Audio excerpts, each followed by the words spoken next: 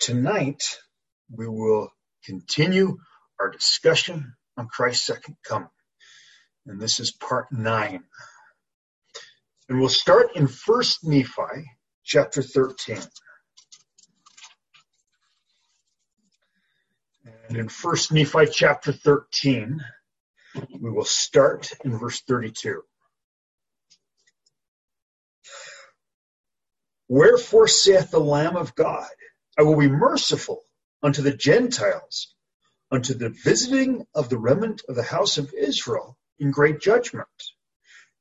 And it came to pass that the angel of the Lord spake unto me, saying, Behold, saith the Lamb of God, after I have visited the remnant of the house of Israel, and this remnant of whom I speak is the seed of thy father.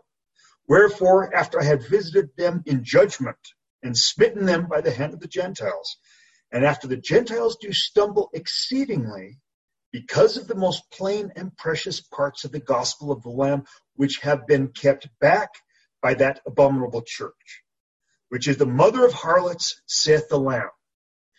And I would submit to you that the plain and precious parts of the gospel, which have been kept back, are the new and everlasting covenant, which was established with Adam to offer up a broken heart and contrite spirit for the reception of the baptism of fire, baptism of the Holy Ghost. And that this was removed from the Old Testament, that it was removed from the New Testament. And it was removed by Brigham Young from the doctrine of the Church of Jesus Christ of Latter-day Saints and replaced with plural marriage, i.e. D&C 132. I will be merciful unto the Gentiles in that day. And the meaning of in that day is the day of the restoration of the gospel by Joseph Smith in his second ministry. This is also used in Isaiah in that day, talking about the beginning of the day of judgment. Insomuch that I will bring forth unto them in mine power much of my gospel. So, as we read in D&C 101, when Joseph Smith returns, first he gathers together the residue of the servants, or those called by the Lord, the first laborers in the last kingdom, in D&C 88. My apostles and my friends in the Doctrine and Covenants, and the servants in D&C 101. And while Joseph Smith is busy translating ancient scripture, including the sealed portion of the Book of Mormon, the record of the 12 apostles of the Lamb, finishing his translation of the New Testament, and the brass plates, he will bring forth those records when he comes on the scene. And all of those records will go to the terrestrial order of the gospel of the Church of Christ, while the sealed portion of the Book of Mormon will be held back for the Church of the Firstborn. And in the records which Joseph Smith will bring forth, and the things which he shall teach shall be the fullness of Christ's gospel. But until then, we have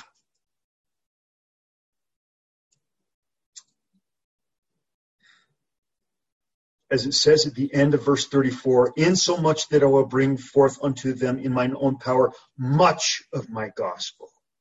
So much of Christ's gospel is what is left in the Book of Mormon and the current Doctrine and Covenants which we have, which is given to us to prepare us to receive the fullness of the gospel, which is soon coming. But only those who receive that portion of the gospel which has been given to us will accept the fullness of the gospel as it is restored by Joseph Smith. Verse 35, For behold, saith the Lamb, I will manifest myself unto thy seed, that they shall write many things which I shall minister unto them, which shall be plain and precious. And after thy seed shall be destroyed, and dwindle in unbelief, and also the seed of thy brethren. Behold, these things shall be hid up to come forth unto the Gentiles by the gifts and the power of the Lamb. So this is the restoration of the gospel to Joseph Smith, his translating the Book of Mormon. But then, as we have studied in previous meetings, we would, as a people, reject the new covenant in the Book of Mormon, even the doctrine of Christ, the broken heart and contrite spirit, that we might receive the baptism of fire, baptism of the Holy Ghost. And at the death of Joseph Smith, that the heavens would be closed, but that before Christ's second coming, that Joseph Smith would return. And as the fullness of the priesthood of Jesus Christ, the apostolic order of Melchizedek priesthood, would be restored to him, again, the heavens would again be opened, and the knowledge of the doctrine of Christ would again go forth among the members of the Church of Jesus Christ of Latter-day Saints, and among all of those who accept the doctrine of the restoration through Joseph Smith.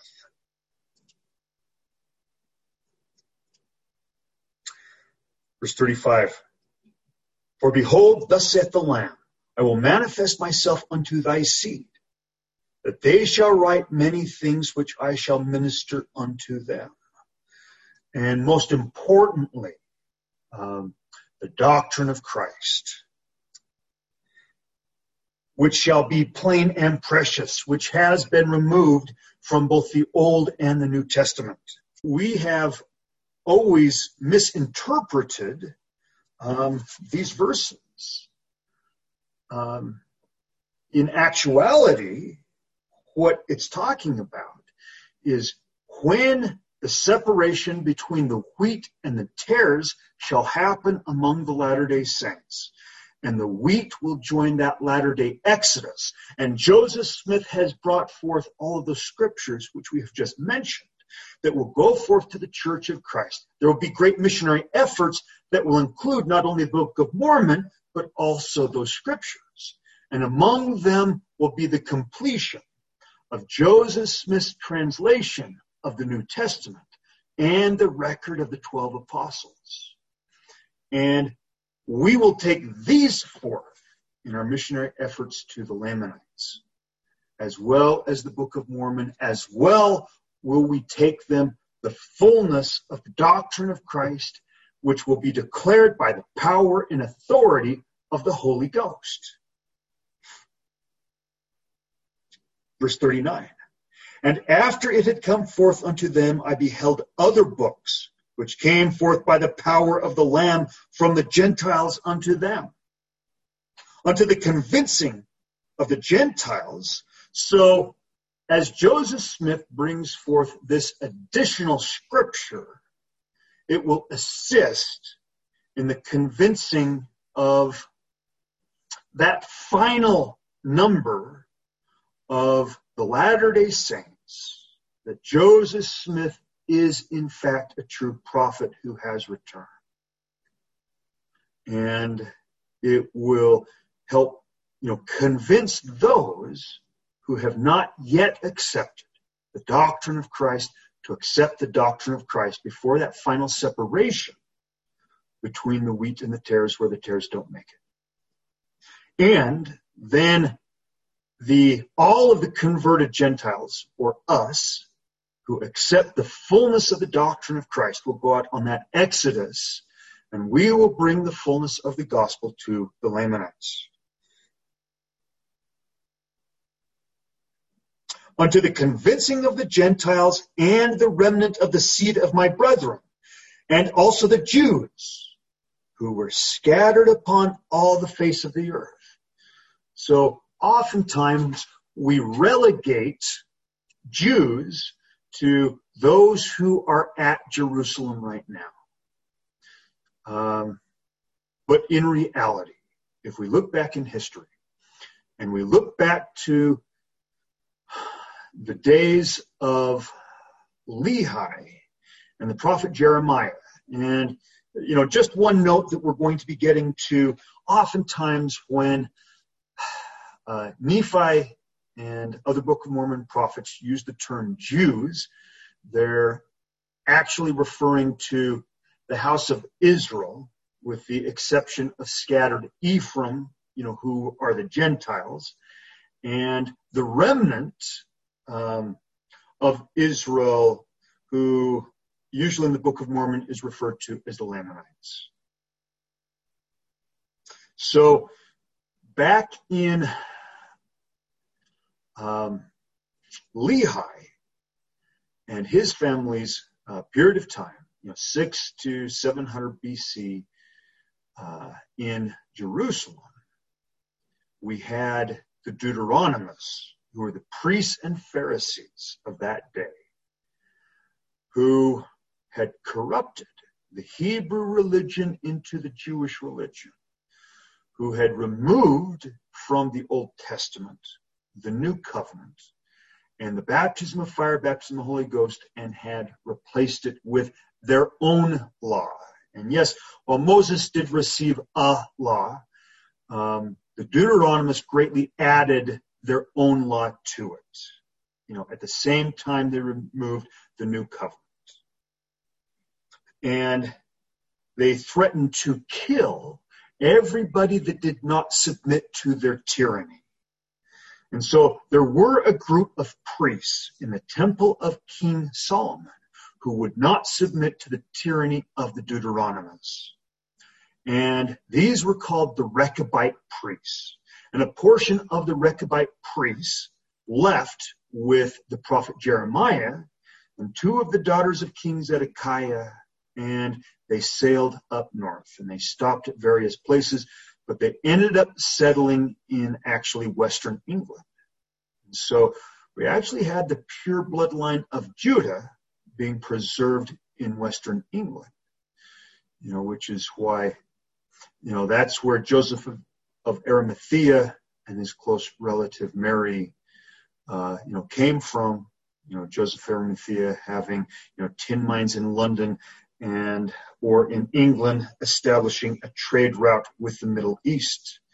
And that's how Mary, the mother of Jesus Christ, who was of the preserved pure bloodline of Judah, which was decimated in the land of Israel under the Babylonian captivity. That's where the pure Jewish bloodline was preserved. And in all actuality, once we had rejected the fullness of the gospel as prophesied by Christ in 3 Nephi 16:10, and the office of 12 apostle was extended by Oliver Cowdery and David Whitmer in the Telestial Church of Latter-day Saints, and they were sent as missionaries to Europe, and they began the gathering out of Israel and even, the Jews, who had largely lost their identity, and many of them accepted, the restoration of the gospel, even though we were only taking forth the telestial order of the gospel. Still, the fullness of the gospel was contained in the scriptures of the restoration. And that gathering commenced, which, as we read in D&C 101 in the Pearl of the Redemption of Zion, the Lord commanded the original servants to plant a vineyard and, establish 12 olive trees, which represent the 12 tribes of Israel, which work did begin under Joseph Smith. So now going back to 1 Nephi 13. Verse 39, and after it had come forth unto them, I beheld other books which came forth by the power of the Lamb from the Gentiles unto them, unto the convincing of the Gentiles and the remnant of the seed of my brethren, and also the Jews. So, I gave that bit of background to understand that, some of those Jews are actually among the Latter-day Saints. They're also in Western Europe, as well in other places, who were scattered upon all the face of the earth, that the records of the prophets and of the 12 apostles of the Lamb are true. So, the record of the 12 apostles of the Lamb, that we haven't yet received that record. That's not the New Testament. This is a record that Joseph Smith is still bringing forth. Because if you look carefully at the New Testament, that is not, the record of the 12 apostles. Sure, there, are some of the 12 apostles, whose record is among our current New Testament, but that is not the full record of the 12 apostles. Verse 40, and the angel spake unto me, saying, these last records which thou hast seen among the Gentiles shall establish the truth of the first, which are of the 12 apostles of the Lamb, and shall make known the plain and precious things which have been taken away from them, and shall make known to all kindreds, tongues, and people that the Lamb of God is the Son of the eternal Father, and the Savior of the world, and that all men must come unto him, or they cannot be saved. And they must come according to the words which shall be established by the mouth of the Lamb. Okay, again, at the end of verse 40, and that all men must come unto him, or they cannot be saved. Well, let's cross-reference this with 3 Nephi chapter 9. In 3 Nephi chapter 9, Christ tells us exactly how we are to come unto him.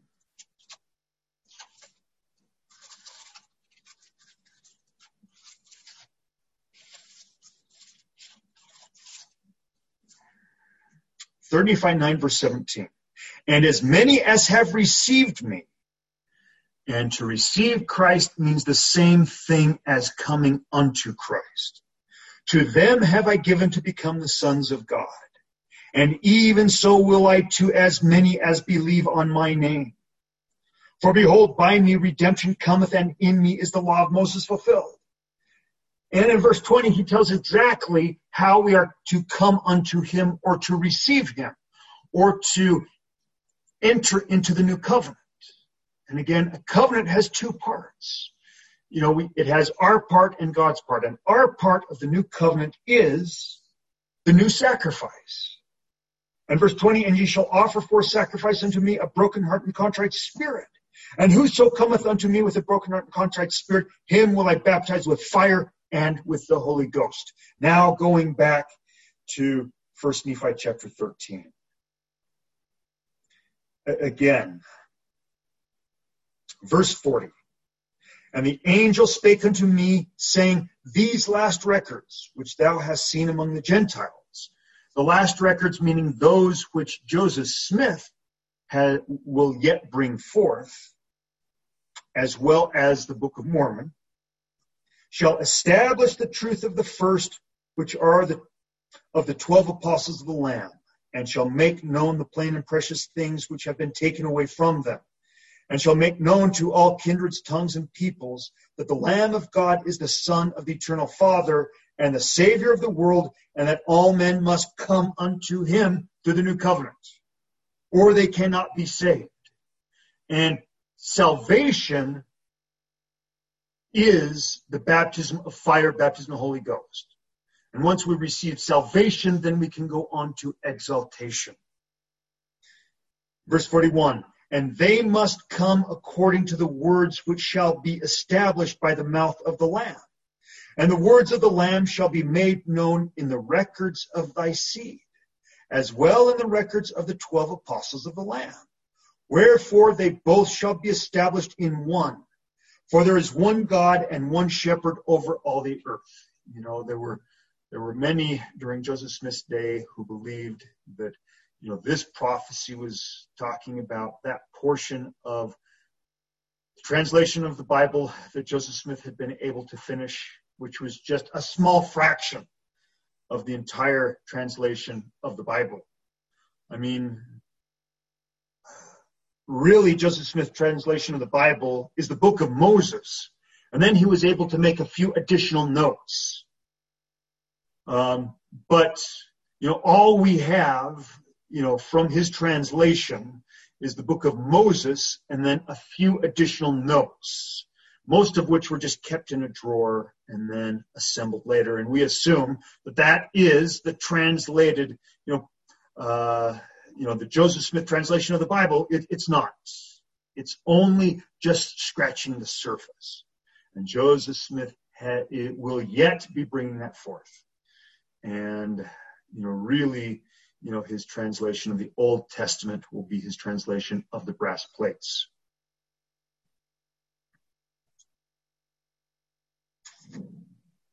Verse 42.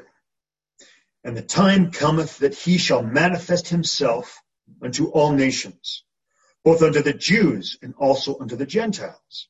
And after he has manifested himself unto the Jews and also unto the Gentiles, then he shall manifest himself unto the Gentiles and also unto the Jews. And the last shall be first, and the first shall be last. Now in 1 Nephi chapter 14, we'll read verses 1 through 17. And it came to pass that if the Gentiles shall hearken unto the Lamb of God in that day. So again, verse 1 is talking about the members of the Church of Jesus Christ of Latter-day Saints in this day, literally today. And in fact, all of those who have received the scriptures of the restoration.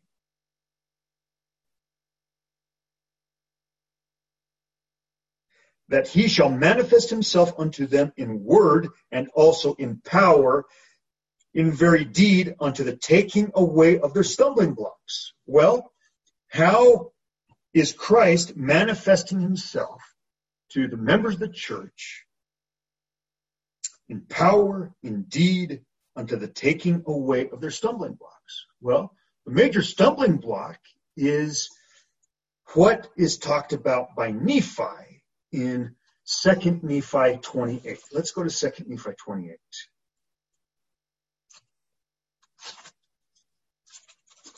And here are the stumbling blocks of the Gentiles.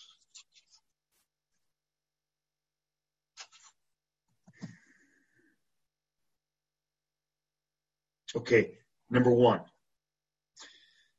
In verse 14, halfway through verse 14, they have all gone astray, meaning the Latter-day Saints, save it be a few who are the humble followers of Christ. Nevertheless, they are led that in many instances they do err because they are taught by the precepts of men. Verse 21. And others will he pacify and lull them away into carnal security, that they will say all is well in Zion. Yea, Zion prospereth, all is well. And thus the devil cheateth their souls and leadeth them away carefully down to hell.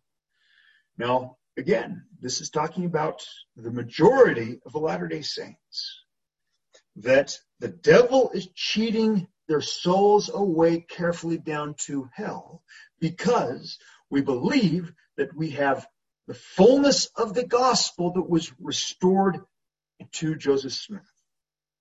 We believe that we still have the terrestrial order of the gospel.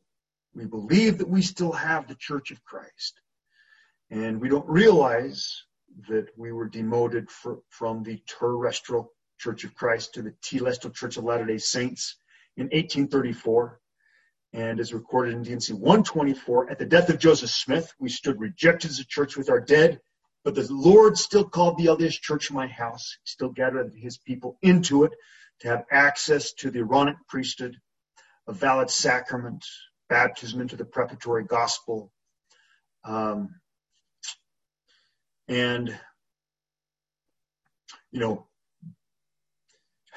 access to the scriptures of the restoration to prepare us for the fullness of the gospel when Joseph Smith would return and the heavens would again be open and men and women would again see the new covenant in the Book of Mormon and would again seek after and receive the baptism of fire, baptism of the Holy Ghost, and thereafter seek to enter into the rest of the Lord. Verse 24. Therefore, woe be unto him that is at ease in Zion. Woe be unto him that crieth, all is well.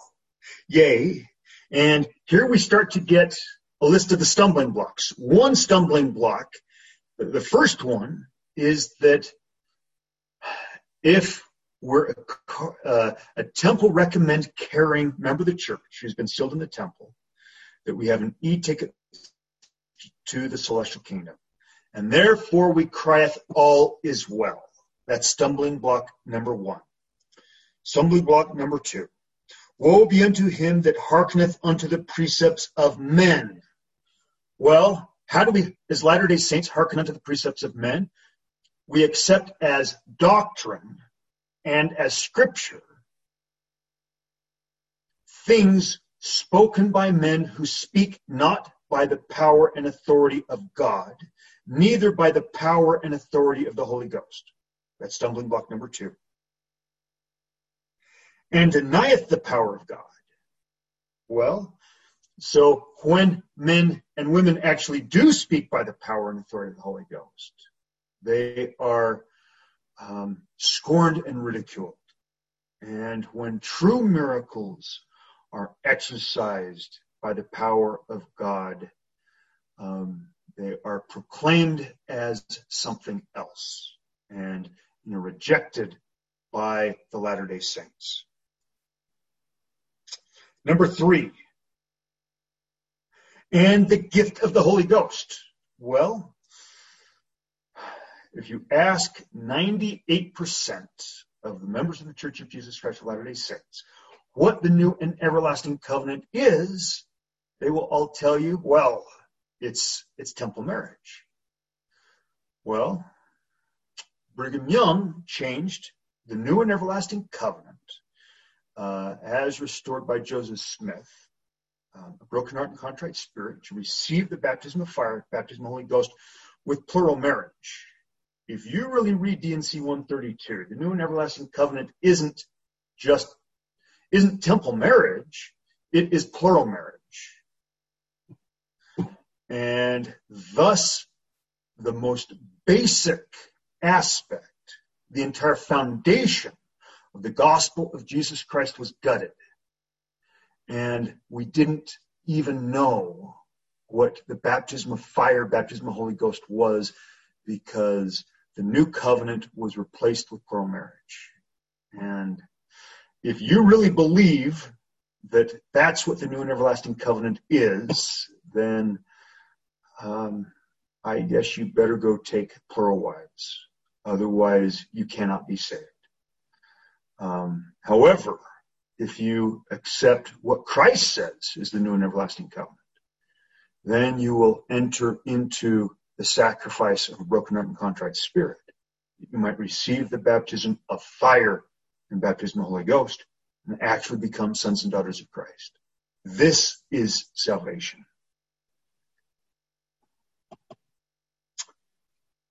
Next, verse 27. Yea, woe be unto him that saith, we have received and we need no more. So the next stumbling block of the Latter-day Saints is that everything that we need has been declared over the pulpit and is in the conference talks. I know that I was told by my bishop that if it hasn't been both spoken and appears in the written record by a general authority within the last 3 years, then it is not authorized to be spoken of or taught in church on Sunday, including anything that Joseph Smith said, including any doctrine that may be in the scriptures, including the Book of Mormon or Doctrine and Covenants, if not declared by a general authority and written in the last 3 years, it is not authorized to be taught in church on Sunday. Yea, woe be unto him that saith, we have received, and we need no more. Verse 28. And in fine, woe unto all those who tremble and are angry because of the truth of God. So here we have a litmus test that separates very quickly, or at least allows us to know wheat from tares, wise from foolish virgins. Woe unto all those who tremble and are angry because of the truth of God. For behold, he that is built upon the rock, who is Christ in Revelation, receiveth it with gladness. Or, in other words, as the servants of God go forth for the last time to declare the doctrine of Christ by the power and authority of the Holy Ghost, which all of us have the opportunity to be among those individuals, those who receive the doctrine of Christ with gladness are they to whom in verse 14 are referred to as the humble followers of Christ. So even though the humble followers of Christ in many instances among the Latter-day Saints do err because they are taught by the precepts of men, yet when the truth and the fullness of the gospel is declared to them by true servants, they receive it with gladness. And he that is built upon a sandy foundation trembleth lest he shall fall. While all of those Latter-day Saints who will not receive the doctrine of Christ with gladness and are angry when it is declared to them, they are built upon some foundation other than Jesus Christ in Revelation. And that is a very fast litmus test.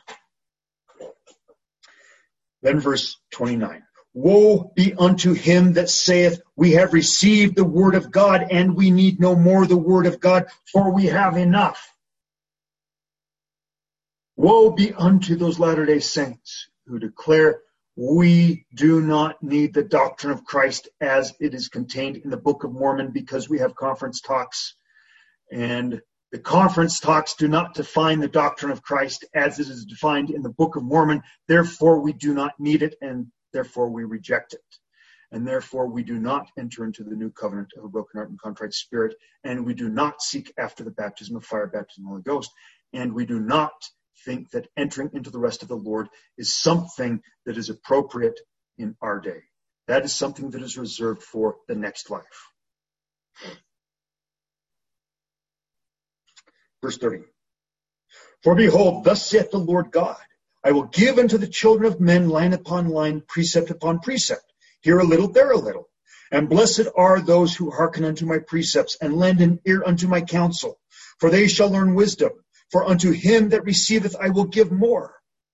And from them that shall say, we have enough, from them shall be taken away even that which they have. Verse 31. Cursed is he that putteth his trust in man. So here's another stumbling block, as was referred to in verse 26. But it expounds on what was said in verse 26. Woe be unto him that hearkeneth unto the precepts of men. Here we have the definition of exactly what that means. And so that we don't confuse what it means, we get a fuller explanation in verse 31. Cursed is he that putteth his trust in man, or maketh flesh his arm, or shall hearken unto the precepts of men. Okay, this is a major stumbling block that Nephi and the Lord is referring to of the members of the Church of Jesus Christ of Latter-day Saints. We do these things, and thus we set up idols before Jesus Christ.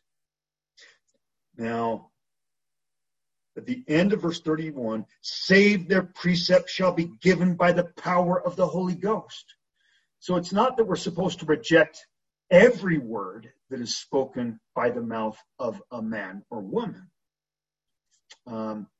we are supposed to use discernment to discern when a man or woman speaks by the power and authority of the Holy Ghost and when they do not. And when a man or woman speaks by the power of the authority of the Holy Ghost, we are to accept their words with gladness. Going back up to verse 28, and then find woe unto all those who tremble and are angry because of the truth of God. Well, how do you think the truth of God gets declared if not by men and women?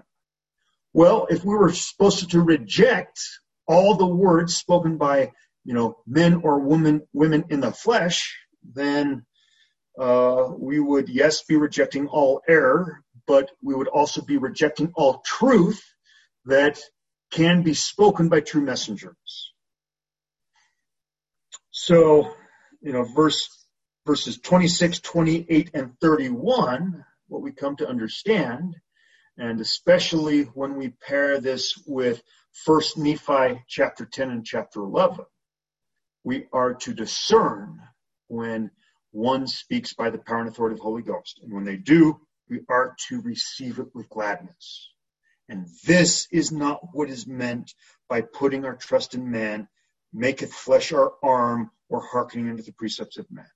However, every time we accept with gladness those who do not speak by the power and authority of the Holy Ghost, we are guilty of these things.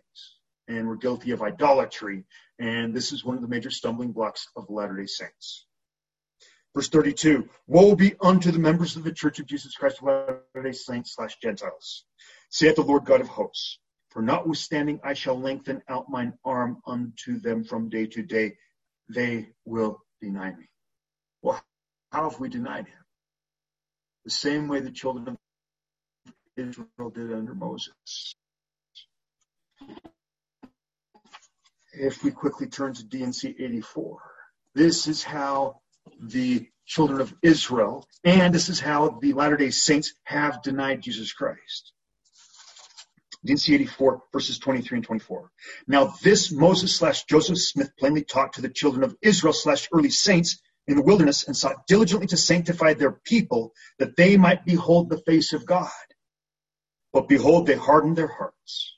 Okay, so how did Moses and Joseph Smith seek to diligently sanctify their people, that they might enter into the rest of the Lord, which rest is the fullness of his glory, exactly as they had done? Well, through the new covenant of a broken heart and contrite spirit, to receive the baptism of fire, baptism of the Holy Ghost. That's the sanctification. And the opposite of a broken heart and contrite spirit is to harden our hearts. But that's what we did. And that's what the children of Israel did. Verse 24, and they hardened their hearts and could not endure his presence. And they could not endure his presence because they would not become sons and daughters of Christ through the baptism of fire, baptism of the Holy Ghost. And then qualified to receive that level of revelation that would instruct them about how to part the veil and ascend to the high mountain, just as Moses had done. Not the heavenly mountain, not the earthly mountain, but the heavenly mountain. And could not endure his presence. Therefore the Lord in his wrath, for his anger was kindled against them, swore that they should not enter into his rest while in the wilderness, or while in Kirtland, or in Missouri, or in Nauvoo, which rest is the fullness of his glory. Therefore he took Joseph Smith / Moses out of their midst. Did he take them immediately out of their midst? No. But eventually, after they had exhausted all their opportunities to repent and return and ascend back up to the terrestrial order, then he took Moses and Joseph Smith out of their midst. And the holy priesthood also, or the apostolic order of Melchizedek priesthood, the first order of Melchizedek priesthood, which was restored to Joseph Smith by Peter, James, and John, which was the power and authority to baptize with water into the terrestrial order of the gospel, and to perform the ordinance of baptism of fire, baptism of the Holy Ghost. And when there is not a man on the earth who is ordained and sealed to that order of the priesthood, the heavens are closed. And it is then not possible to receive the baptism of fire, baptism of the Holy Ghost, or enter into the rest of the Lord. Verse 26, and the lesser priesthood, or the Aaronic priesthood, including both the Levitical and the Aaronic, continued, both among the children of Israel and among the Latter-day Saints. This was for the Latter-day Saints in 1834. Even though Joseph Smith continued to have the fullness of the priesthood, the Latter-day Saints did not. Which priesthood holdeth the key of the ministering of angels and the preparatory gospel. That's what we operated under, except for a few who Joseph Smith gave, power to, which did not include Brigham Young. Verse 27, which gospel is the gospel of repentance and baptism and the remission of sins, which is what the children of Israel got, and it's what we got, and it's what we still have. So, going back to 2 Nephi 28, and in verse 32, woe unto the members of the Church of Jesus Christ of Latter-day Saints, or Gentiles, saith the Lord God of hosts, for notwithstanding I shall lengthen out mine arm unto them from day to day, they will deny me. Well, we just read in D&C 84 how we denied Christ. And we denied him through refusing to enter into the new covenant of a broken heart and contrite spirit, to receive the baptism of fire, baptism of the Holy Ghost.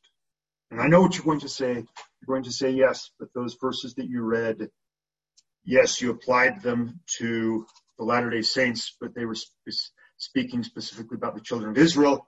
But if we go back to D&C 84, I will show you that it was, in fact, a direct parallel because of the verses that come next. For in D&C 84, verses 54 through 59, and your minds in time past have been darkened because of unbelief and because you have treated lightly the things that you have received, which vanity and unbelief have brought the whole church under condemnation, which condemnation resteth upon all, resteth upon the children of Zion, even all, and they shall remain under this condemnation until they repent and remember the new covenant in the Book of Mormon, which is a broken heart and contrite spirit. That very thing that would sanctify us to prepare us to enter into the rest of the Lord. So see, it is directly parallel. And the whole reason that the Lord gave us that account is because he was giving us an example of what was going to happen to us, because the children of Israel came under the very same condemnation and covenant curse. Until they repent and remember the new covenant, broken heart and contrite spirit, for the reception of the baptism of fire, baptism of the Holy Ghost in the Book of Mormon, and the former commandments which I have given them, not only to say, but to do according to that which I have written. So it's not enough just to say, Father, I offer up unto you my broken heart and contrite spirit. Because then the Father's going to test us to see if we're serious. Are we only paying lip service to him, or are our hearts behind our words?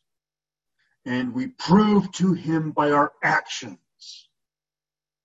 if we are truly willing to enter into that new covenant.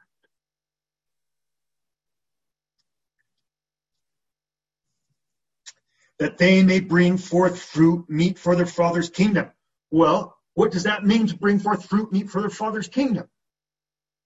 That means that we become sons and daughters of Christ through him extending his name to us as he baptizes us with the Holy Ghost, which he does because he pleads our case with the Father, and he gets permission from the Father to adopt us as his sons and his daughters. And when that permission is granted, that is when we receive the baptism of fire, baptism of the Holy Ghost by ordinance.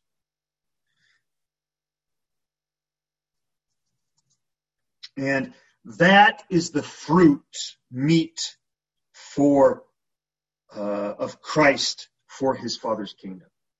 Us becoming his sons and his daughters. Well, that's what we're rejecting. That's why we've come under condemnation and progressed from condemnation to covenant curse. Otherwise there remaineth a scourge and judgment to be poured out upon the children of Zion. So Christ is saying it can get a lot worse than coming under condemnation. And if you don't repent and return, you will see what worse is. Well, that's exactly what happened. For shall the children of the kingdom pollute my holy land? Verily I say unto you, nay. So if we go back now to 2 Nephi 28, now we start to get more context about what the Lord is meaning in verse 32.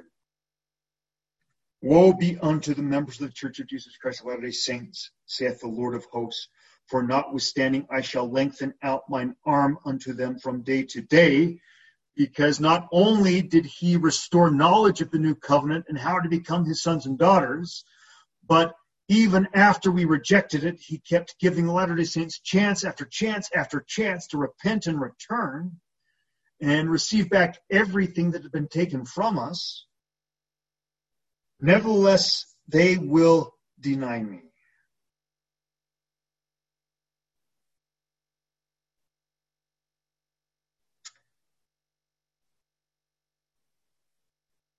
So, even though the Lord in his mercy would give us greater light and knowledge, and chance after chance after chance to repent and return, we wouldn't as a people. Speaking collectively, not necessarily individually, we wouldn't. Nevertheless, I will be merciful unto them, saith the Lord God, if they will repent and come unto me. So this is literally, even though we would not, during Joseph Smith's first ministry, we're being given a second chance in his second ministry. And if this time we will repent and return, which means to enter into the new covenant, seek after and receive the baptism of fire, baptism of the Holy Ghost. For mine arm is lengthened out all the day long, saith the Lord God of hosts. Okay, now we'll go back to 1 Nephi 13.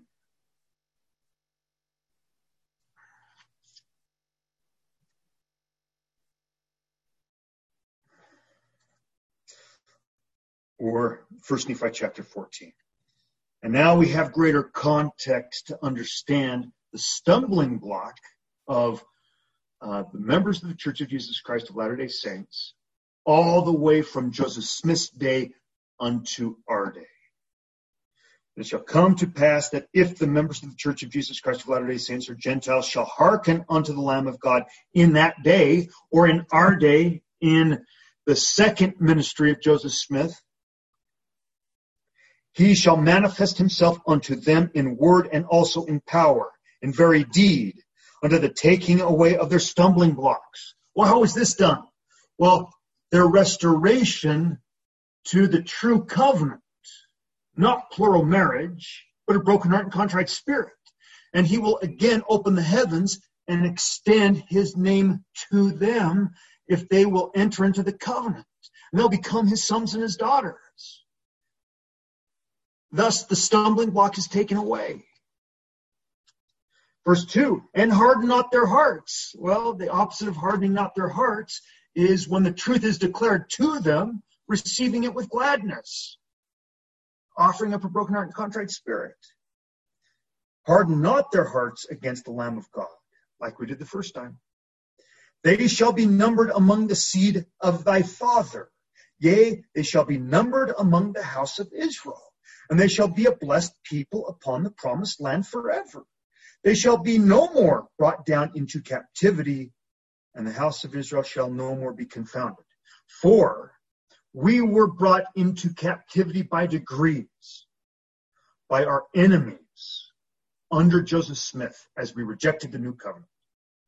And this was pretty much sealed upon us, and we kept coming under greater and greater and greater captivity from the time of the death of Joseph Smith until now, because more and more of the fullness of the doctrine of Christ became lost to us.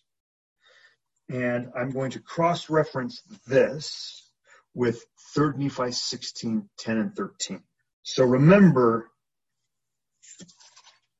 in verse 2 that if the members of the Church of Jesus Christ harden not our hearts, or if we enter into the new covenant, We shall be numbered among the seed of the remnant of Jacob, or the Lamanites, who received the fullness of the gospel from our hand.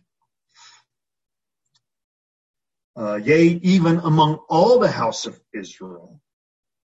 And we shall be a blessed people, and we shall receive an inheritance upon this land with the righteous Lamanites. And so in 3 Nephi 16:10,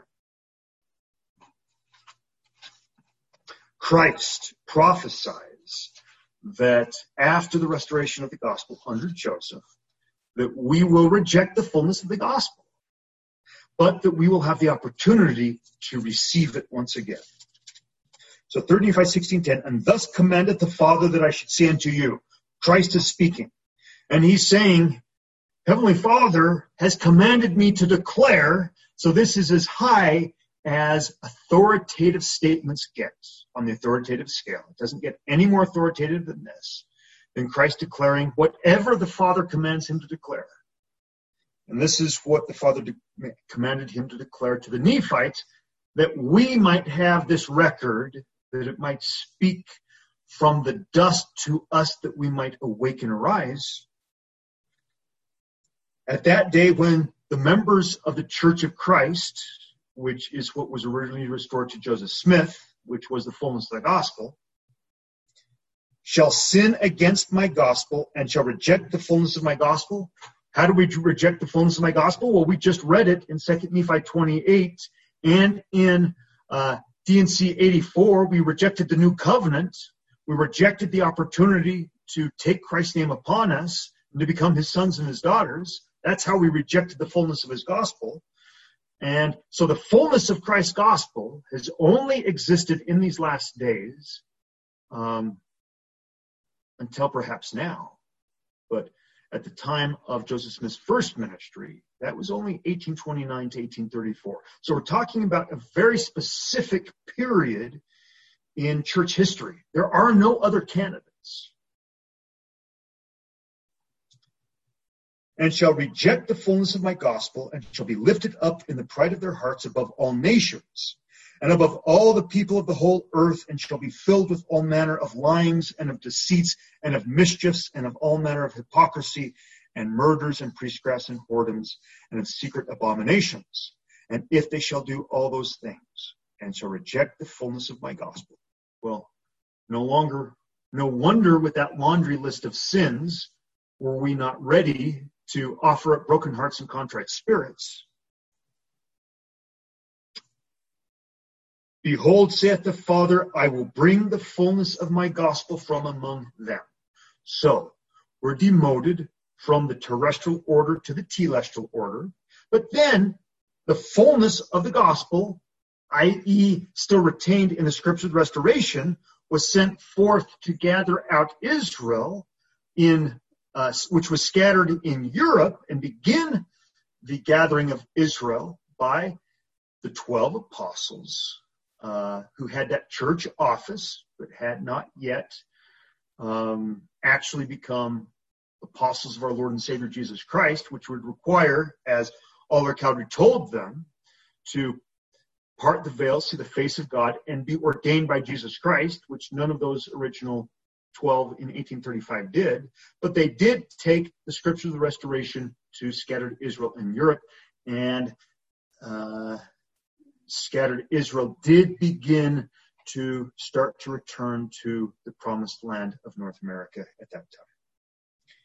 But here we have the exact cross-reference. Verse 10 was providing the context to the cross-reference to 1 Nephi 14. And now we have the specific cross-reference in verse 13. But if the members of the Church of Jesus Christ of Latter-day Saints / Gentiles will repent and return, how do we repent and return? We receive Christ.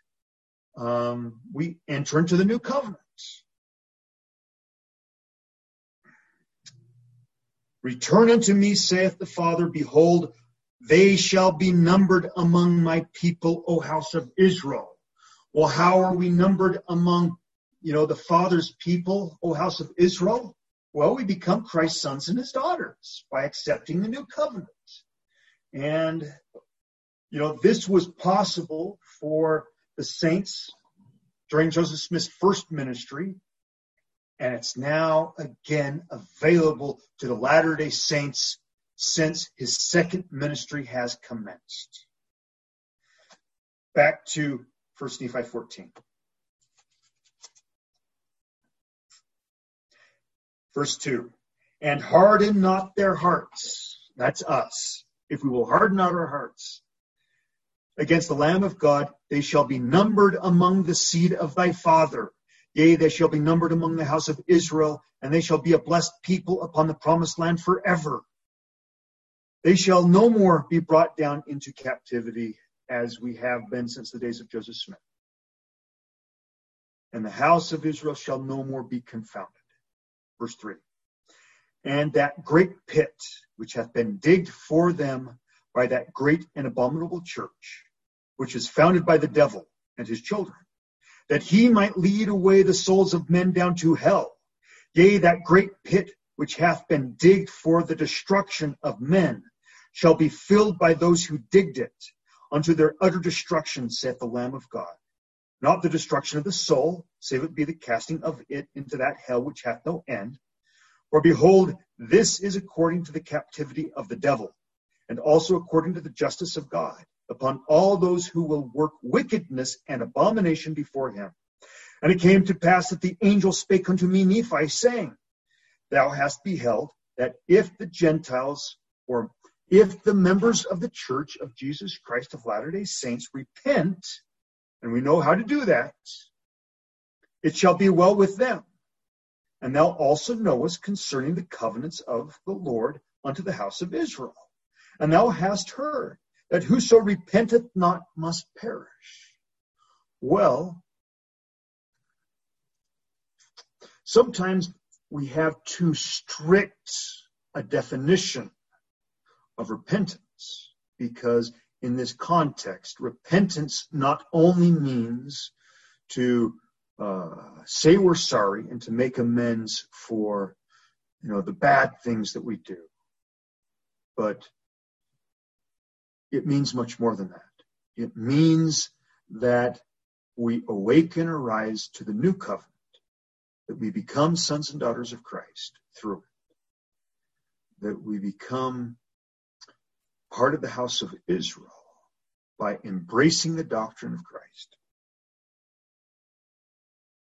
And because we have been given greater light and knowledge than all the other people of the whole earth, if we don't enter into the new covenant, we don't make it. If we don't, even if we be good, which without entering into the covenant, being good means that we're foolish virgins. Being good is necessary, but it's not sufficient. For being wise requires that we take the Holy Spirit as our guide. If we take the Holy Spirit as our guide, we enter into the new covenant of a broken heart and contrite spirit, that we might become sons and daughters of Christ. That's the only way the Latter-day Saints make it. Verse 6, therefore woe be unto the Gentiles, or the members of the Church of Jesus Christ of Latter-day Saints, if it so be that they harden their hearts against the Lamb of God, i.e. against the doctrine of Christ when it is declared to them in power and authority. For the time cometh, saith the Lamb of God, that I will work a great and a marvelous work among the children of men. This begins the second ministry of Joseph Smith, and the gathering again of the house of Israel, and the restoration of the terrestrial order of Church of Christ. And a marvelous work among the children of men, a work which shall be everlasting, either on the one hand or on the other, either to the convincing them unto peace and life eternal, the Latter-day Saints. And the Latter-day Saints have to be convinced, because even the humble followers of Christ do err because they have been taught by the precepts of men, or unto the deliverance of them to the hardness of their hearts, those who won't enter into the new covenant, and the blindness of their minds, unto their being brought down into captivity and also into destruction. If we really realized the seriousness of where we're at right now, and the consequences for good and for destruction that not only face us, but all of our brothers and sisters in the church. And that literally our brothers and sisters in the church who will not accept the doctrine of Christ, they qualify for destruction because they had access to greater light and knowledge, and they would not. Both temporally and spiritually, according to the captivity of the devil of which I have spoken. And it came to pass, because whose plan do you think it was that the true new covenant be gutted out of the church?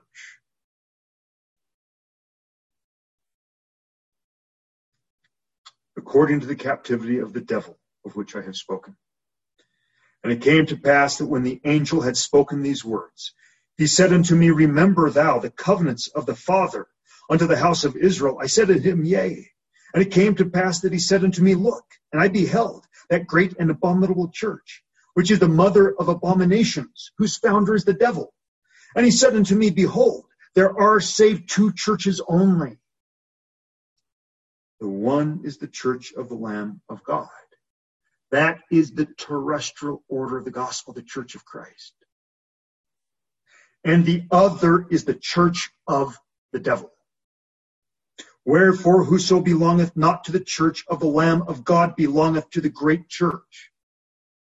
So, until a Latter-day Saint enters into the new covenant of a broken heart and contrite spirit, guess whose church they belong to? It's not Christ.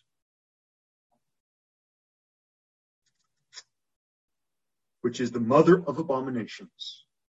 And she is the whore of all the earth. And it came to pass that I looked and beheld the whore of all the earth. And she sat upon many waters.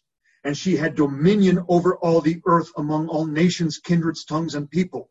And it came to pass that I beheld the church of the Lamb of God, and its numbers were few. Nephi is literally seeing those members of the church of Christ in our day. That slice of the members of the Church of Jesus Christ of Latter-day Saints and the Restoration branches, who have, in fact, entered into the new and everlasting covenant. And it came to pass that I beheld the church of the Lamb of God, the church of Christ, and its numbers were few. Because of the wickedness and abominations of the whore who sat upon the many waters. Nevertheless, I beheld that the church of the Lamb, who were the saints of God, were also upon all the face of the earth. And their dominions upon the face of the earth were small, because of the wickedness of the great whore whom I saw. And it came to pass that I beheld that the great mother of abominations did gather together multitudes upon the face of all the earth among all the nations of the Gentiles to fight against the Lamb of God.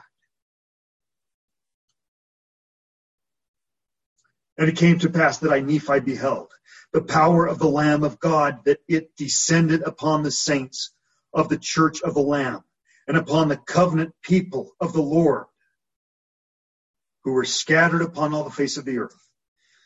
And they were armed with righteousness and with the power of God in great glory. And it came to pass that I beheld that the wrath of God was poured out upon that great and abominable church, insomuch that there were wars and rumors of wars among all the nations and kindreds of the earth. And as there began to be wars and rumors of wars among the nations, which belong to the mother of abominations, the angel spake unto me, saying, behold, the wrath of God is upon the mother of harlots, Behold, thou seest all these things. And when the day cometh that the wrath of God is poured out upon the mother of harlots, which is the great and abominable church of all the earth, whose founder is the devil, then at that day the work of the Father shall commence in preparing the way for the fulfilling of his covenants, which he hath made to his people who are of the house of Israel. Now, let's cross-reference that with D&C 101.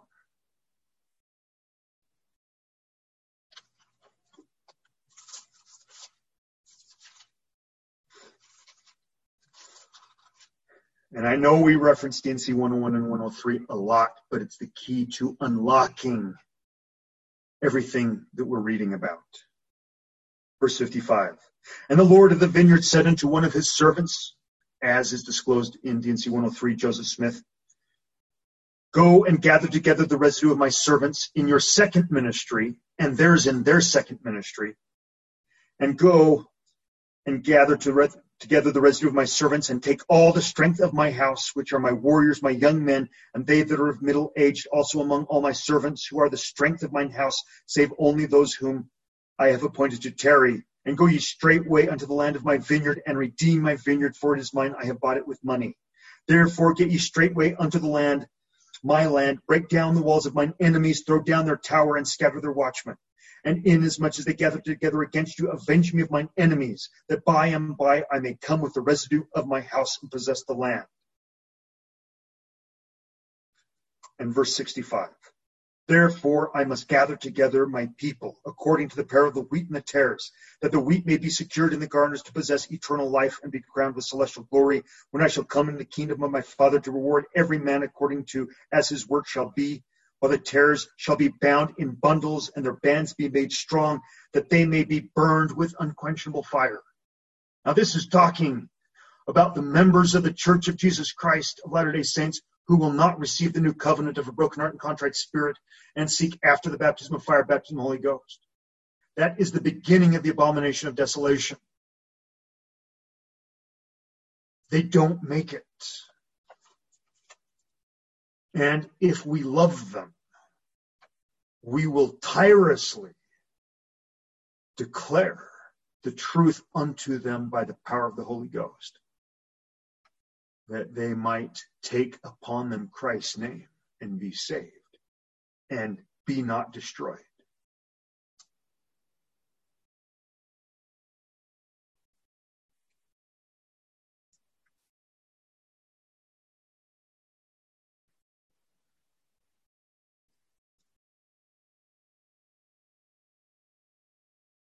Verse 17 in 1 Nephi 14. And when the day cometh that the wrath of God is poured out upon the mother of harlots, which is the great and abominable church of all the earth, whose founder is the devil, then at that day the work of the Father shall commence in preparing the way for the fulfilling of his covenants, which he hath made to the people who are of the house of Israel. Okay, now let's go to 1 Nephi chapter 15, and let's read verses 11 through 20. Do you not remember these things, which the Lord hath said? If you will not harden your hearts, and ask me in faith, believing that ye shall receive with diligence, in keeping my commandments, surely these things shall be made known unto you. Behold, I say unto you that the house of Israel was compared unto an olive tree, by the Spirit of the Lord which was in our father. Yea, and behold, are we not broken off from the house of Israel? And are we not a branch of the house of Israel? And now the thing which our father meaneth concerning the grafting in of the natural branches through the fullness of the Gentiles. Now the fullness of the Gentiles was not what was ushered in during Joseph Smith's first ministry. It's what's now been ushered in during his second. And we have not yet reached the time of the fullness of the Gentiles, but the end of the time of the fullness of the Gentiles will be marked by the destruction of the tares and the leading out of the wheat on an end time exodus, which time is soon coming. So, because Joseph Smith has returned, because he has gathered together the servants, and they are actively engaged in their ministry, and he is in the work of translating ancient scripture, we are in this time of the fullness of the Gentiles. That in the latter days, when our seed shall have dwindled in unbelief, yea, for the space of many years and many generations after the Messiah shall be made manifest in body unto the children of men, then shall the fullness of the gospel of the Messiah come unto the Gentiles, and from the Gentiles unto the remnant of our seed. So this coming of the fullness of the gospel of the Messiah to the Gentiles, this reference doesn't have reference to the original restoration through Joseph. It has to do with the second restoration by Joseph.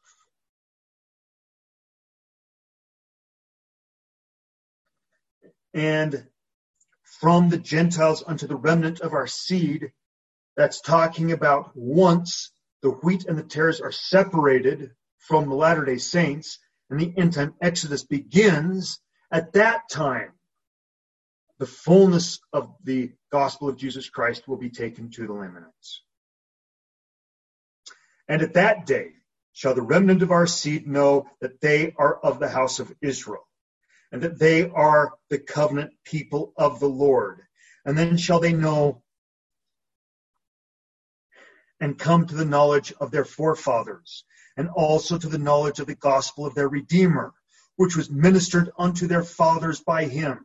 Wherefore they shall come to the knowledge of their Redeemer and the very points of his doctrine, that they may know how to come unto him to be saved.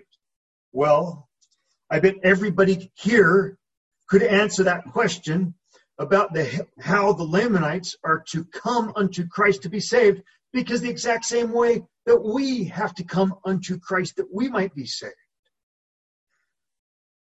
And then at that day, will they not rejoice and give praise unto their everlasting God, their rock and their salvation? Yea, at that day, will they not receive the strength and nourishment from the true vine? Yea, will they not come unto the true fold of God? For all of the wheat among the Lamanites will join the end-time Exodus, while they will be separated from the tares. And the tares among the Lamanites don't make it either. Behold, I say unto you, yea, they shall be numbered again among the house of Israel, because they will seek after and receive the baptism of fire, baptism of the Holy Ghost. They shall be grafted in through the baptism of fire, baptism of the Holy Ghost, being a natural branch of the olive tree into the true olive tree. And this is what our Father meaneth. And he meaneth that it will not come to pass until after they are scattered by the Gentiles. Okay, so there are actually two ways in which the term Gentiles is used in the Book of Mormon. Occasionally, the term Gentiles speaks about the Gentile nation. But when it speaks about the Gentile people, it's speaking of the Latter-day Saints. When it's speaking about the Gentile nation, it's speaking about the United States of America. So here's an example of it speaking about the Gentile nation. Until after they are scattered by the Gentiles or the American nation, and he meaneth that it shall come by way of the Gentiles, or the members of the Church of Christ. So we go back and forth here. That the Lord may show his power unto the Gentiles, for the very cause that he shall be rejected of the Jews or of the house of Israel. So, here we have the analogy of just as the Jews rejected Jesus Christ during his first ministry, so would the majority of the members of the Church of Jesus Christ of Latter-day Saints reject him prior to his second coming. Verse 18. Wherefore our Father hath not spoken of our seed alone, but also of all the house of Israel, pointing to the covenant which should be fulfilled in the latter days, which covenant the Lord made to our father Abraham, saying, in thy seed shall all the kindreds of the earth be blessed. And it came to pass that I, Nephi, spake much unto them concerning these things. Yea, spake unto them concerning the restoration of the Jews in the latter days. So, a quick note. Part of the covenant that God made to Abraham was to be the one who presided over the preparatory gospel, or the dispensation of the gospel of Abraham. And so through the dispensation of the gospel of Abraham, all of the world would be blessed. Well, so this is part of the legacy of the Church of Jesus Christ of Latter-day Saints. Because when we were demoted from the Church of Christ to the Church of the Latter-day Saints, it ushered in a dispensation of the gospel of Abraham, or preparatory gospel, where the Lord used the preparatory gospel to publish the scriptures of the restoration and distribute them to the four corners of the earth, to prepare as many as would receive them for the restoration of the fullness which would happen under the hand of Joseph Smith before the coming of Christ. Also unto the taking forth of the Aaronic priesthood and receiving baptism by water into the preparatory gospel and being able to take a valid sacrament.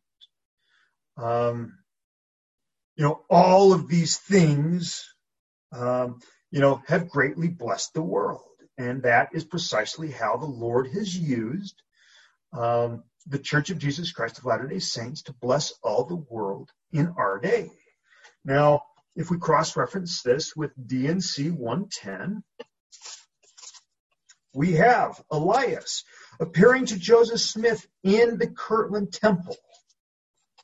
And although what was supposed to happen was Christ was supposed to appear to the Latter-day Saints during the Kirtland Temple dedication solemn assembly. And if they had repented and returned, Christ would have restored to them the fullness of his gospel and the Melchizedek priesthood. But since they didn't, Elias came to Joseph Smith, and as recorded in verse 12 of D&C 110, after this Elias appeared and committed the dispensation of the gospel of Abraham, saying that in us and our seed all generations after us should be blessed. Okay, going back to 1 Nephi, chapter 15.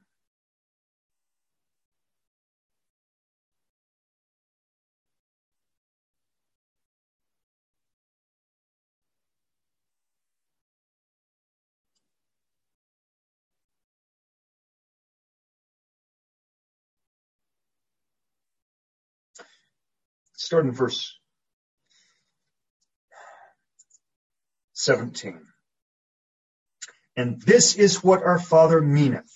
And he meaneth that it will not come to pass until after they are scattered by the Gentile nation, the Gentiles. And he meaneth that it shall come by way of the Gentiles, or members of the Church of Christ, when that order of the gospel is restored by Joseph Smith in his second ministry, that the Lord may show his power unto the Gentiles, or members of the Church of Jesus Christ of Latter-day Saints, for the very cause that he shall be rejected of the Jews or the house of Israel. The majority of the members of the church will reject Christ because we're looking beyond the mark. Because we're trusting in the arm of flesh. and we accept as doctrine the pronouncements of men and women who speak without the power and authority of the Holy Ghost. Wherefore our Father hath not spoken of our seed alone, but also of all the house of Israel, pointing to the covenant which should be fulfilled in the latter days, which covenant the Lord made to our father Abraham, saying that in thy seed shall all the kindreds of the earth be blessed, which has to do directly with how the Lord is actually using the current status of the Church of Jesus Christ of Latter-day Saints, and has been doing so since the days of Brigham Young. Verse 19, and it came to pass that I, Nephi, spake much unto them concerning these things. Yea, I spake unto them concerning the restoration of the Jews in the latter days. And I did rehearse unto them the words of Isaiah, who spake concerning the restoration of the Jews or of the house of Israel. Remember I said that sometimes when the term Jews is used in the Book of Mormon, it is referring not just to the Jews, but to all the house of Israel. Well, here it's stated explicitly. The restoration of the Jews or of the house of Israel. And after they were restored, they should no more be confounded. Well, this restoration is the restoration directly before Christ's second coming. And although we've been told all of our lives that, the restoration of the gospel to Joseph could never be dimmed and could never go into apostasy, it happened during his ministry, and he knew full well of it and was very explicit that it had happened. And we have all of the prophecies that the church and the saints would go into apostasy under Joseph Smith's first ministry, but that the fullness of the gospel would never again go into apostasy after it had been restored by Joseph a second time.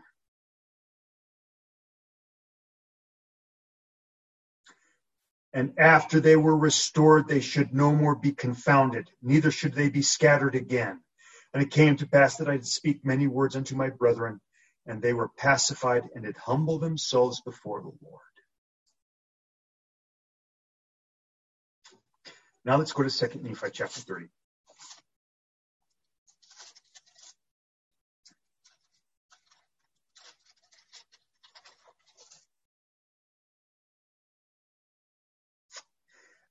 Verse 1. And now, my beloved brethren, I would speak unto you, for I, Nephi, would not suffer that ye should suppose that ye are more righteous than the Gentiles shall be. All right, so Nephi is speaking unto the Lamanites of our day. And when he says Gentiles, he's meaning about those members of the Church of Jesus Christ of Latter-day Saints who would accept the fullness of the doctrine of Christ and enter into the new covenant, and would be used by the Lord to take the fullness of the gospel to them. That ye should suppose that ye are more righteous than the members of the Church of Christ, who will bring the fullness of the gospel to you.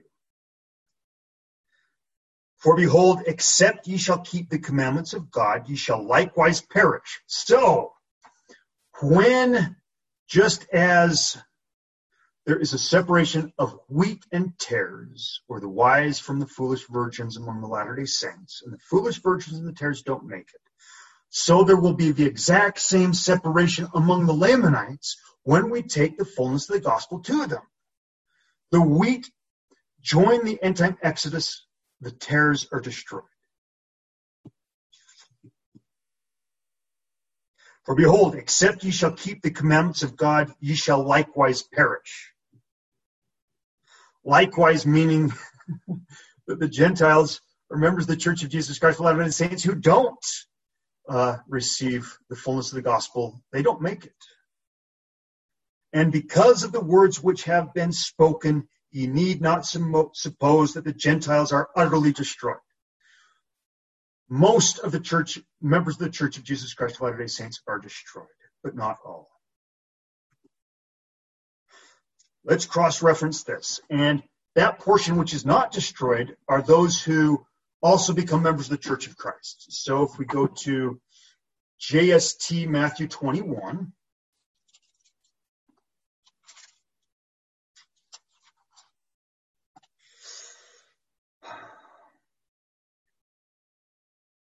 in verse 53 of GST Matthew 21, and the kingdom of God shall be taken from them, meaning the Jews of Christ's day, and shall be given to a nation bringing forth the fruits thereof, in parentheses, meaning the Gentiles, meaning the restoration under Joseph Smith.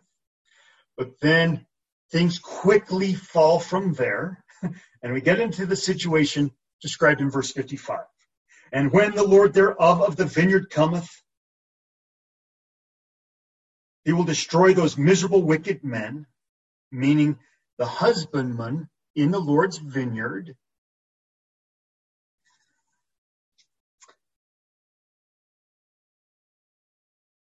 and will let again his vineyard unto other husbandmen. Well, who are these husbandmen that the Lord refers to as miserable wicked men? And who are the other husbandmen to whom he gives charge of his vineyard? Well, in DNC 101,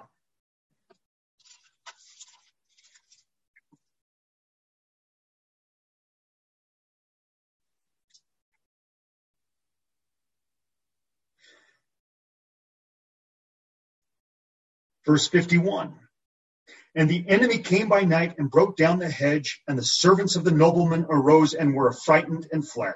And the enemy destroyed their works and broke down the olive trees. Now behold, the nobleman, the Lord of the vineyard, called upon his servants and said unto them, Why? What is the cause of this great evil? Ought ye not to have done even as I commanded you, and after ye had planted the vineyard, built the hedge round about, and set watchmen upon the walls thereof, built the tower also, and set a watchman upon the tower, and watched for my vineyard, and not have fallen asleep, lest the enemy should come upon you? And behold, the watchman upon the tower would have seen the enemy, while he was yet afar off. And then ye could have made ready, and kept the enemy from breaking down the hedge thereof, and saved my vineyard from the hand of the destroyer. And the Lord of the vineyard said unto one of his servants, Go and gather together the residue of my servants, and take all the strength of my house, which are my warriors, my young men, and they that are of middle aged, also among all my servants who are the strength of mine house, save only those whom I have appointed to tarry. And go ye straightway unto the land of my vineyard, and redeem my vineyard, for it is mine, I have bought it with money. Okay, these are the husbandmen who replace the husbandmen who are the heirs of the legal administration of the leadership of the Lord's people.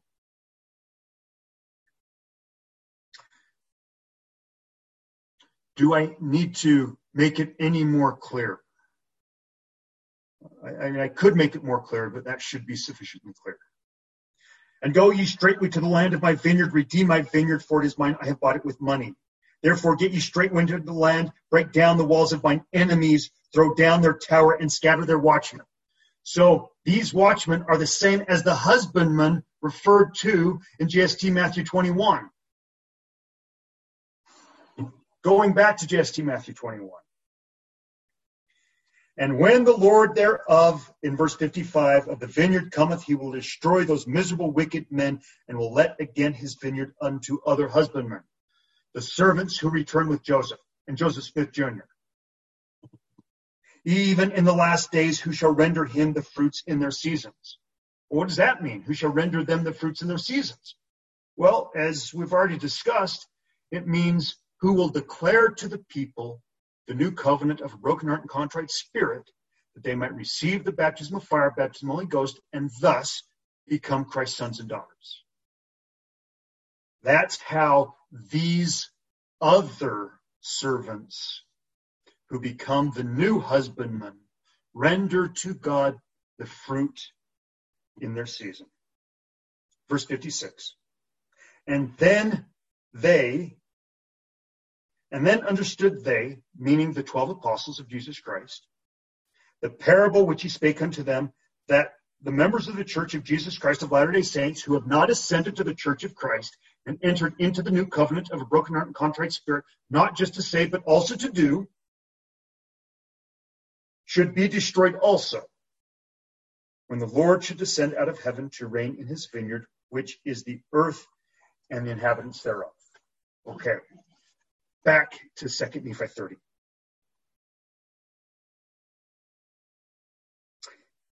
Verse 1 again. And now, behold, my beloved brethren, I would speak unto you, for I, Nephi, would not suffer, that ye should suppose that ye are more righteous than the members of the church of Jesus Christ, who will enter into the new covenant. For behold, except ye shall keep the commandments of God, ye shall all likewise perish. And because of the words which have been spoken, ye need not suppose that the Gentiles are utterly destroyed, because there will be some who will ascend to the church of Christ. For behold, I say unto you that as many of the members of the church of Jesus Christ of Latter-day Saints, Gentiles, as will repent or enter into the new covenant, are the covenant people of the Lord. And as many of the Jews as will not repent shall be cast off. For the Lord covenanteth with none, save it be with them that repent, or enter into the new covenant of a broken heart and contrite spirit,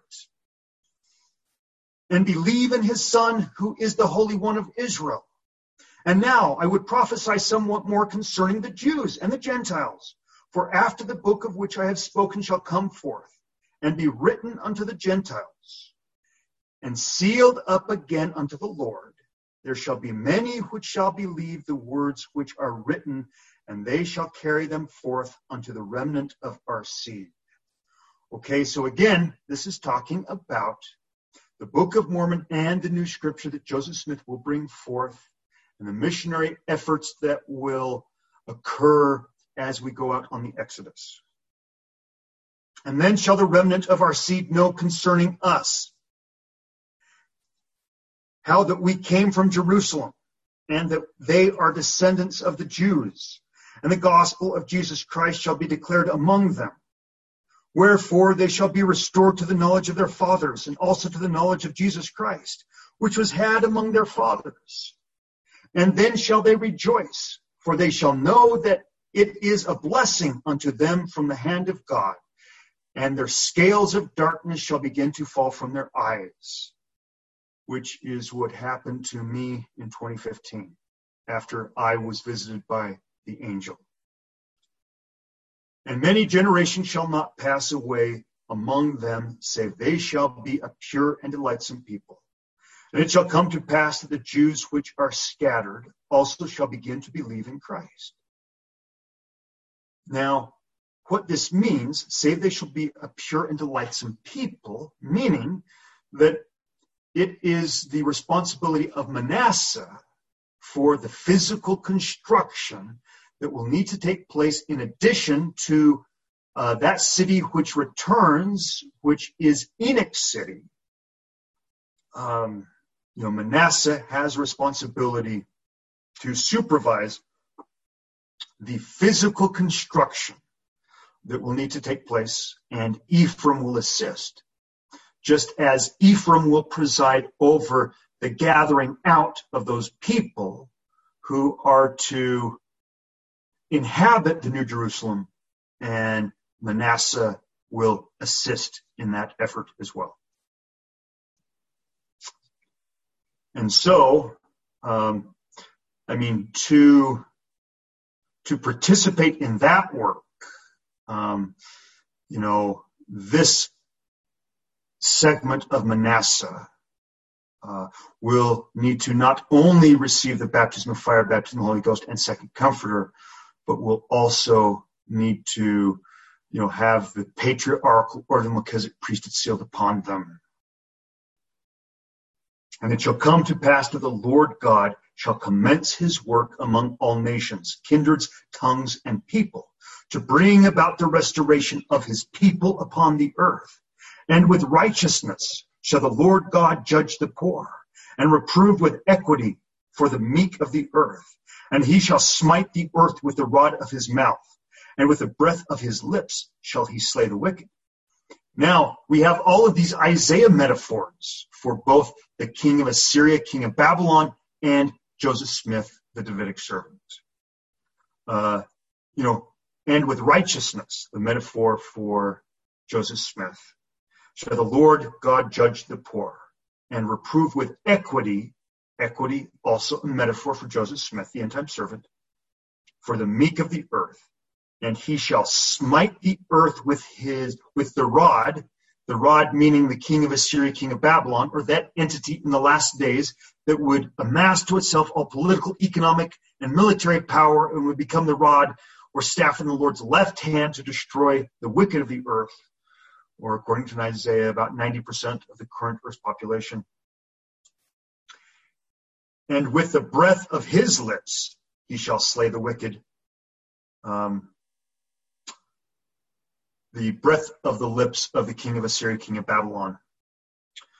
For the time speedily cometh that the Lord shall cause a great division among the people, and the wicked will he destroy, and he will spare his people. Yea, even if it so be that they must destroy the wicked by fire. And righteousness shall be the girdle of his loins, and faithfulness the girdle of his reins. Again, with reference to the Lord's end-time servant who,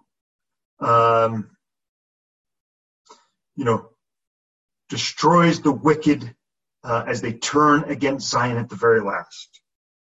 And then shall the wolf dwell with the lamb, and the leopard shall lie down with the kid, and the calf and the young lion, and the fatling together, and a little child shall lead them, and the cow and the bear shall feed, their young ones shall lie down together, and the lion shall eat straw like the ox, and the suckling child shall play on the hole of the asp, and the weaned child shall put his hand on the cockatrice den, and they shall not hurt nor destroy in all my holy mountains.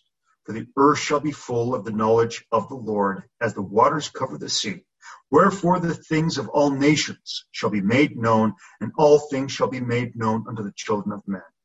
There is nothing which is secret, save it shall be revealed. There is no work of darkness, save it shall be made manifest in the light. And there is nothing which is sealed upon the earth, save it shall be loosed. Wherefore all things which have been revealed unto the children of men shall at that day be revealed. And Satan shall have power over the hearts of the children of men no more for a long time. And now, my beloved brethren, I make an end of my sayings. And that will conclude this portion, or part 9 of Christ's second coming. And we will begin again next Monday, what I believe will be the final part of Christ's second coming, part 10. And now we will begin the question